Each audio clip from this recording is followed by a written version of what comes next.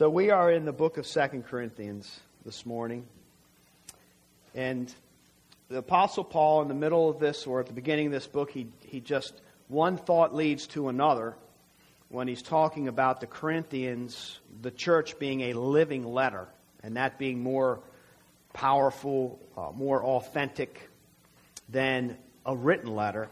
And that thought spurs him on to another thought, and that is about the Old Covenant and the New Covenant and how it applies, how it works itself out in the progress of redemption. And so the passage we're going to read this morning is like this synopsis of this teaching. And he takes almost the entire book of Hebrews, the author of Hebrews, to unfold the covenants. But in here, Paul just packs it in to these verses, and it's so rich. This is such rich theological territory that I don't want to rush through it. I want to take my time going through this. So we'll be here for a little while as the Lord leads. But it's crucial that we understand the covenants. And the covenants, in essence, frame Scripture. The covenants are like very important, pivotal points and points of continuity of the progress of redemption. And really, to understand the gospel properly, we need to understand the covenants. So that's why we're here. And I want to read, I'm just going to go ahead and read the entire passage again this morning so we can see and understand Paul's line of thinking in here. But then I'll just come back and focus in on a few verses. So the book of 2 Corinthians chapter 3, let's look at verses 5 through 18.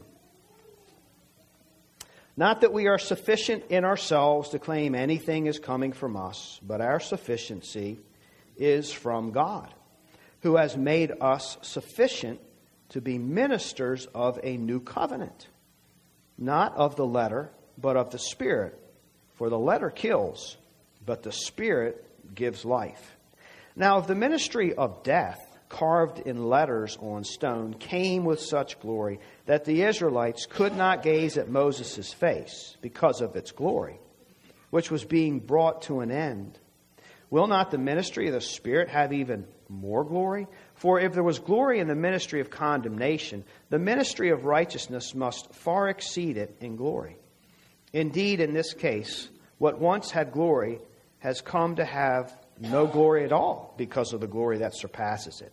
For if what was being brought to an end came with glory, much more will what is permanent have glory.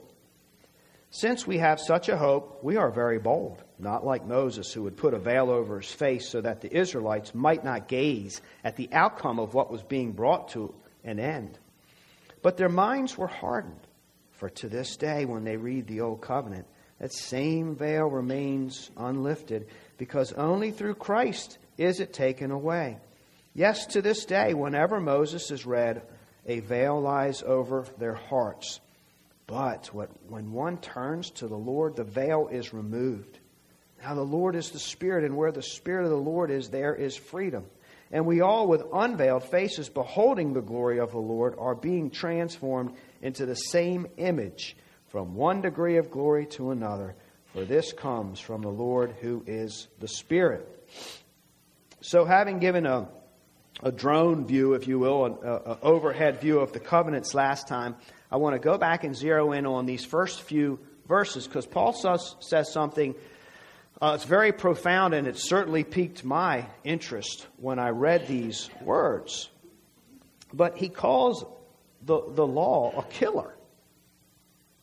A killer. And then he calls the Old Testament, or the Old Covenant, or parts of it at least, a ministry of death. And, then he goes on to talk about how glorious it was. Now, the New Covenant has far surpassed it in glory to the point where it has no glory as compared to the New Covenant. But in its day, the Old Covenant had tremendous glory, so much so that Moses, a servant of God, had to veil his face. I'm not used to hearing Paul talk about something so symbolic and beautiful as being an instrument or having like this ministry that actually is a ministry of death. And then in verse 9, he says it has the ministry of condemnation. So there's lots of ministry taking place under the Old Covenant, but part of that ministry is a killer, if you will. So it condemns and it kills. So I think to myself, well, how can something so glorious and something so good, and you think about the words of life, the law of God, that are to open our eyes to God's beauty. How can it act in that way or serve in that way? He makes it very clear that it is a killer. So what happened? Just to get our theological juices going a little bit, before I jump in any farther, I want to read one verse out of the Gospels, and just you tuck it away, and you can. It's to pique your interest, and then we'll come back to it. So Jesus in Luke chapter 18, verse 13 says, "But the tax collector, standing far off, would not even lift up his eyes to heaven, but beat his breast, saying, 'God, be merciful to me, a sinner.'" So tuck that away. So the letter kills. Well, what's the letter? Well, he says it's the letter that was written on the stone. What was written on the stone? The Ten Commandments. Moses came down the mountain going with the Ten Commandments, the tablets of stone, written by the very finger of God on the front and back. Why did God give the law, the commandments? Paul says in Galatians 3:19 that they came because of sin. They came because of transgression. So God gives His law to show man how short they fall in their concept of holiness and righteousness. It demonstrates the difference. So the law is like a schoolmaster. It's a teacher. It's a tutor to show us who God really is, and also to show us how far short we fall of His standards of holiness, His standards of morality and behavior. So God sets forth this standard, and what we're used to hearing in Scripture is that it's a noble standard. It's a good standard. It's a perfect standard. And when understood properly, or say when obeyed perfectly, it does lead to life. It is, the psalmist calls it a light to his path. It shows him where to go. And it can lead to tremendous blessing. It can lead to tremendous prosperity. So everything about the law in itself as the highest, most perfect standard for man, it's good, holy. So the problem, and Paul makes this clear, technically speaking, the problem is not the standard or the law itself. The problem is the people who read it. The problem is man. The problem is the sinner. So the sinner can read them, but cannot walk them out, cannot keep them, cannot live them. And even the Apostle Paul, who we all admire, who doesn't admire the Apostle Paul's zealousness and passion for the gospel? I mean, what a servant of the Lord. And even before he came to Christ, he was a passionate man. He gave everything he had to keep the law of God. He wanted to do it. But he realized when the veil was lifted off of his eyes, that he was not doing the job that he thought he was. He thought he was doing well until he discovered what the law really said. And then Romans 7, 9 through 13, listen to how he describes the effect it had on his life. "I was once alive apart from the law, but when the commandment came, sin came alive, and I died." This is his terminology. I died. So the very commandment that promised life proved to be death to me. For sin, seizing an opportunity through the commandment, deceived me, and through it killed me.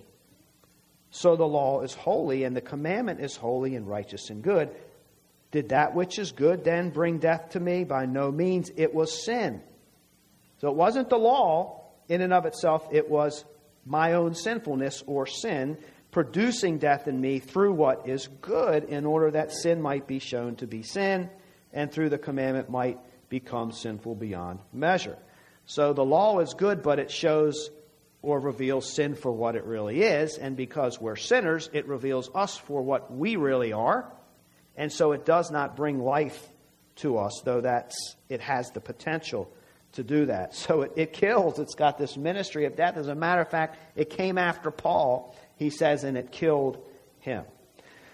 Let's just think about this a little bit. What ways does the law kill? I'll just mention two. First, I'll just call the living death, because it's not a physical death. And Paul, when he's saying this, is alive. But he says, I died.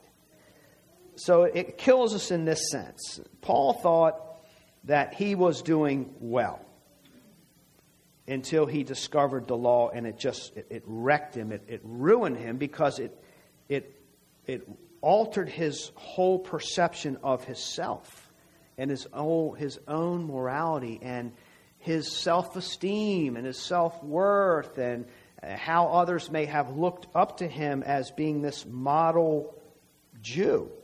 So it ruined his view of self. In a sense, he was going through life thinking, man, I got all A's on my report card. Check this out. I got all A's. God's given me all A's. But then he found out God wasn't giving him all A's. And actually, he gets a failing report. So that's quite a transition there. He's getting F's. So it just ruined him. It ruined his self-confidence, his sense of achievement, his sense of well-being. You can imagine it's the kind of feeling of being sick and dying. The law can have that effect on us. So he's an ethical failure, moral failure, if you will. And then it goes farther than that. And it goes into what I call the curse of death, or a cursed death. So not only does he realize that he went from straight A's to F's, but the law also says that those who can't obey it are under a curse from God. So you're like this living death, but then you have this curse awaiting you. You're under this dark cloud. And it's not like a curse that says, all your hair is going to fall out or your well's going to dry up. It's this curse of being alienated from God forever. It's the wrath of God. It's God's punishment for the sin that we have committed. And Paul says it damns us, it kills us.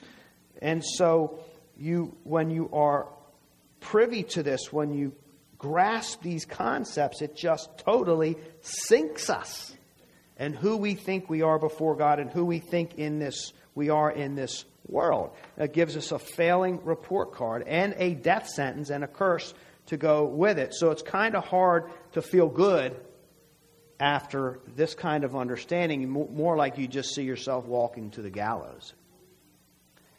So, and by the way, that's what the law did to me. I kind of, even though I knew I was a rebel, I justified my sin thinking, well, I'm not as bad as other people, so I'm pretty confident God's going to let me in. I may not get the welcome everybody else does.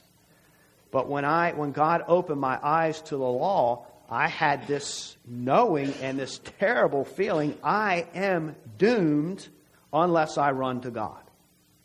So it killed me in that way as well. So the path of life, yes, but it's unattainable to sinners. So Paul says it's a ministry of condemnation. It's an absolute killer. Now, why would we even need such a gruesome ministry, if you will? Well, because on our own, we, mankind, if you group us all together, we have a tendency to think we're okay. That was my tendency. And I was at the bottom of the class as far as behavior. Not the worst, but the bottom. And yet I still gave myself a passing grade.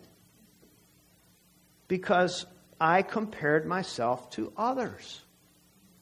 And what the law does, and the reason we need it, is because that's our tendency. The sin in us just sneaks in there, and we will justify just about anything. And the more passionate we are about it, Or then we justify it even worse, to the point where we can even become blind to our own sin. And it gets even more dangerous the more religious we are. Because we think that, well, I go to church and I do these things, and so that's why I'm going to get into heaven when the time comes. And we start to trust in what little bit of good, or what great good we may see in our own minds, do that. That's what's pleasing God. And we're doing it on our own. So it's kind of like I have, maybe I don't have a lot going for me, but I got it just enough to scoot over the line. As opposed to seeing myself as bankrupt. When I look at the law and myself the way God sees it, the way I should come away is I am bankrupt. I am destitute. I have absolutely nothing. So, earlier I tried to pique your interest and get your theological juices rolling with this parable that Jesus told in Luke. So let me just read that again. The tax collector. The tax collector, Jesus said, standing far off, would not even lift up his eyes to heaven, but beat his breast, saying, God, be merciful to me, a sinner. Luke 18. So, look at this picture. Here is this guy, and he's removed himself. He has alienated himself. They didn't kick him out. Get out of here, you sinner. He removed himself voluntarily because he was ashamed. If you will, he got his spiritual report card. I guess he did an evaluation of his heart or his soul before God, because that's who he's conversing with. And he realizes that he has a failing spiritual report card, and because of it, he is ashamed of himself to the point where he doesn't want to be around people. He doesn't want anybody to get any idea of just how shameful he is or what he has done. And he's not walking around with his chest puffed out. Things are not good with him. He's feeling sick. He's down. And he's feeling so ashamed and alienated, he won't even look up. I mean, have you ever been there before where you're just so ashamed you can't even look people in the eye? Because of the sensation of your inner being? So he couldn't even look anyone in the eye, particularly God. He's alienated. He's feeling like the truth. I've betrayed God. And by betraying God, I've betrayed the universe. I've done terrible things. So he's sick. It's ruined him. It's ruined him, his sense of self-worth, achievement, whatever he thought he was in the world. And he's crying. He's crying out. He's beating his chest. You know, I would imagine and I know it's a parable, but if it was real, it would be that grueling kind of cry where you just realize, I just lost everything. Everything I thought I had, everything I looked to for security and safety, everything that I hoped in has just been wiped away from me. I have nothing. He beats his chest. Now, this is what happens when you go to thinking that you have it and realizing that you don't. And I find it so interesting that Jesus is the one that told this parable. This is part of his, red letter teaching, if you will. So he made up this character. Now remember, parables aren't true, but they could be. So he made up this character to make a point. And the point he is striving to make is that this is where man stands with God. This is what man must do to be right with God.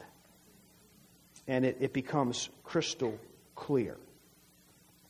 So the law humbled him. The law broke him. And the point of all this is that when the law does that to a man, it's doing exactly what it was designed to do. That's the point. when we compare our lives with God's standard and we realize how far we've failed and it ruins us. That's the point. That's what it's designed to do. It means the law worked. The design of the law.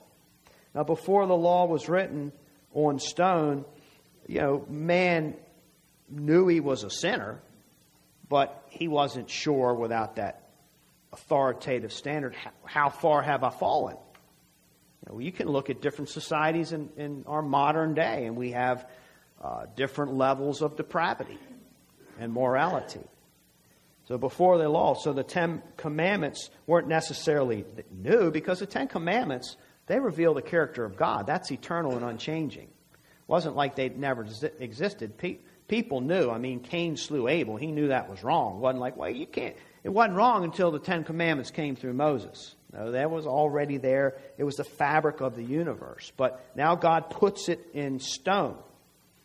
And so man has no excuse. But in Acts 17:30, the Apostle Paul gives us a little historical lesson, and he says, the times of ignorance God overlooked, but now he commands all people everywhere to repent, because he has fixed a day on which he will judge the world in righteousness, the whole world, by a man whom he has appointed, and of this he has given assurance to all by raising him from the dead. So the whole world is accountable for the message of God.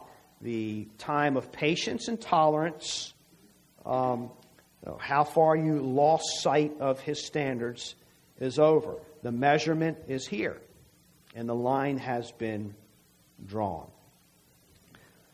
We don't always know how far we are removed from God and his ways. And I think when you look at cultures that are more what we might consider godless, then you see more godlessness. There's something to say for having these standards or being a people, even if it's just for religious purposes, there's such a thing as a morality based on the standards and the law of God, and it serves society well when we have this. But when we remove God and his standards from the fabric of our life, then we're left to ourselves to try to figure out how to give it a go, and that is never good.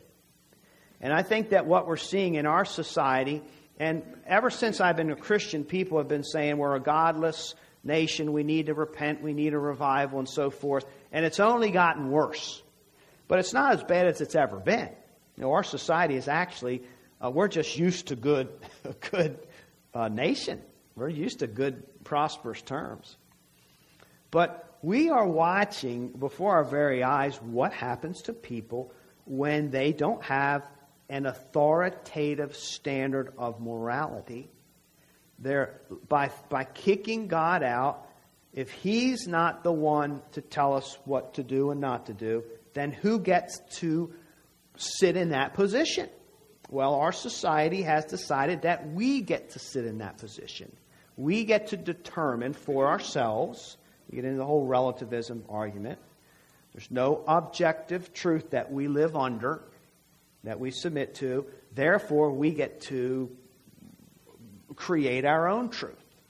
How do we do that? Well, we just put our heads together and make it work. It doesn't work.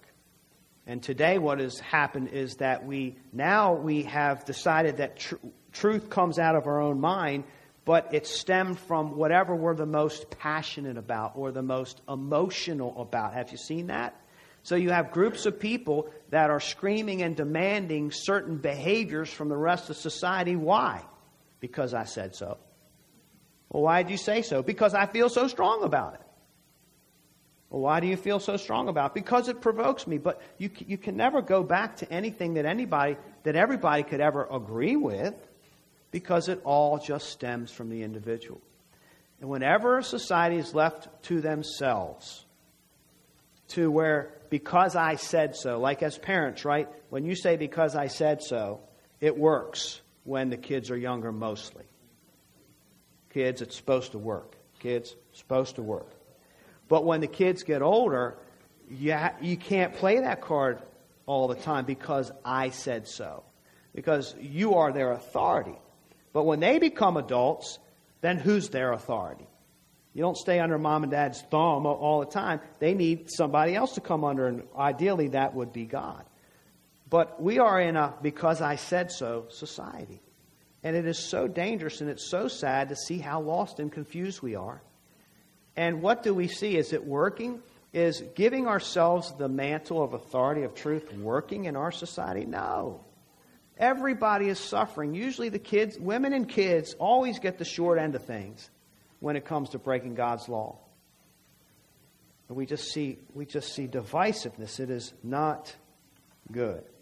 Or we don't have a good compass when it comes to an inner sense of right and wrong. And yet here's what we're doing.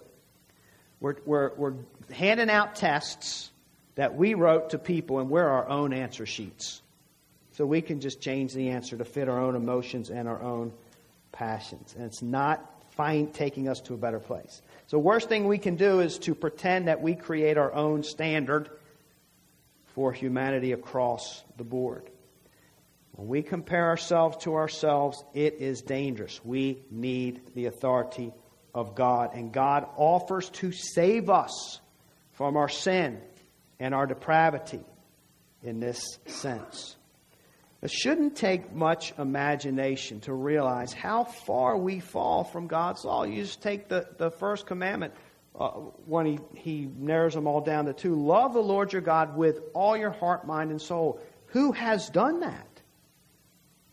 I mean, it shouldn't take us much imagination to realize that, well, you know what? I loved a lot of other things a whole lot more than you, and it comes out in my everyday life decisions. So we could just go right on down the list. Or thou shalt not covet. There's so many things I have wanted that I haven't had, that other people have had.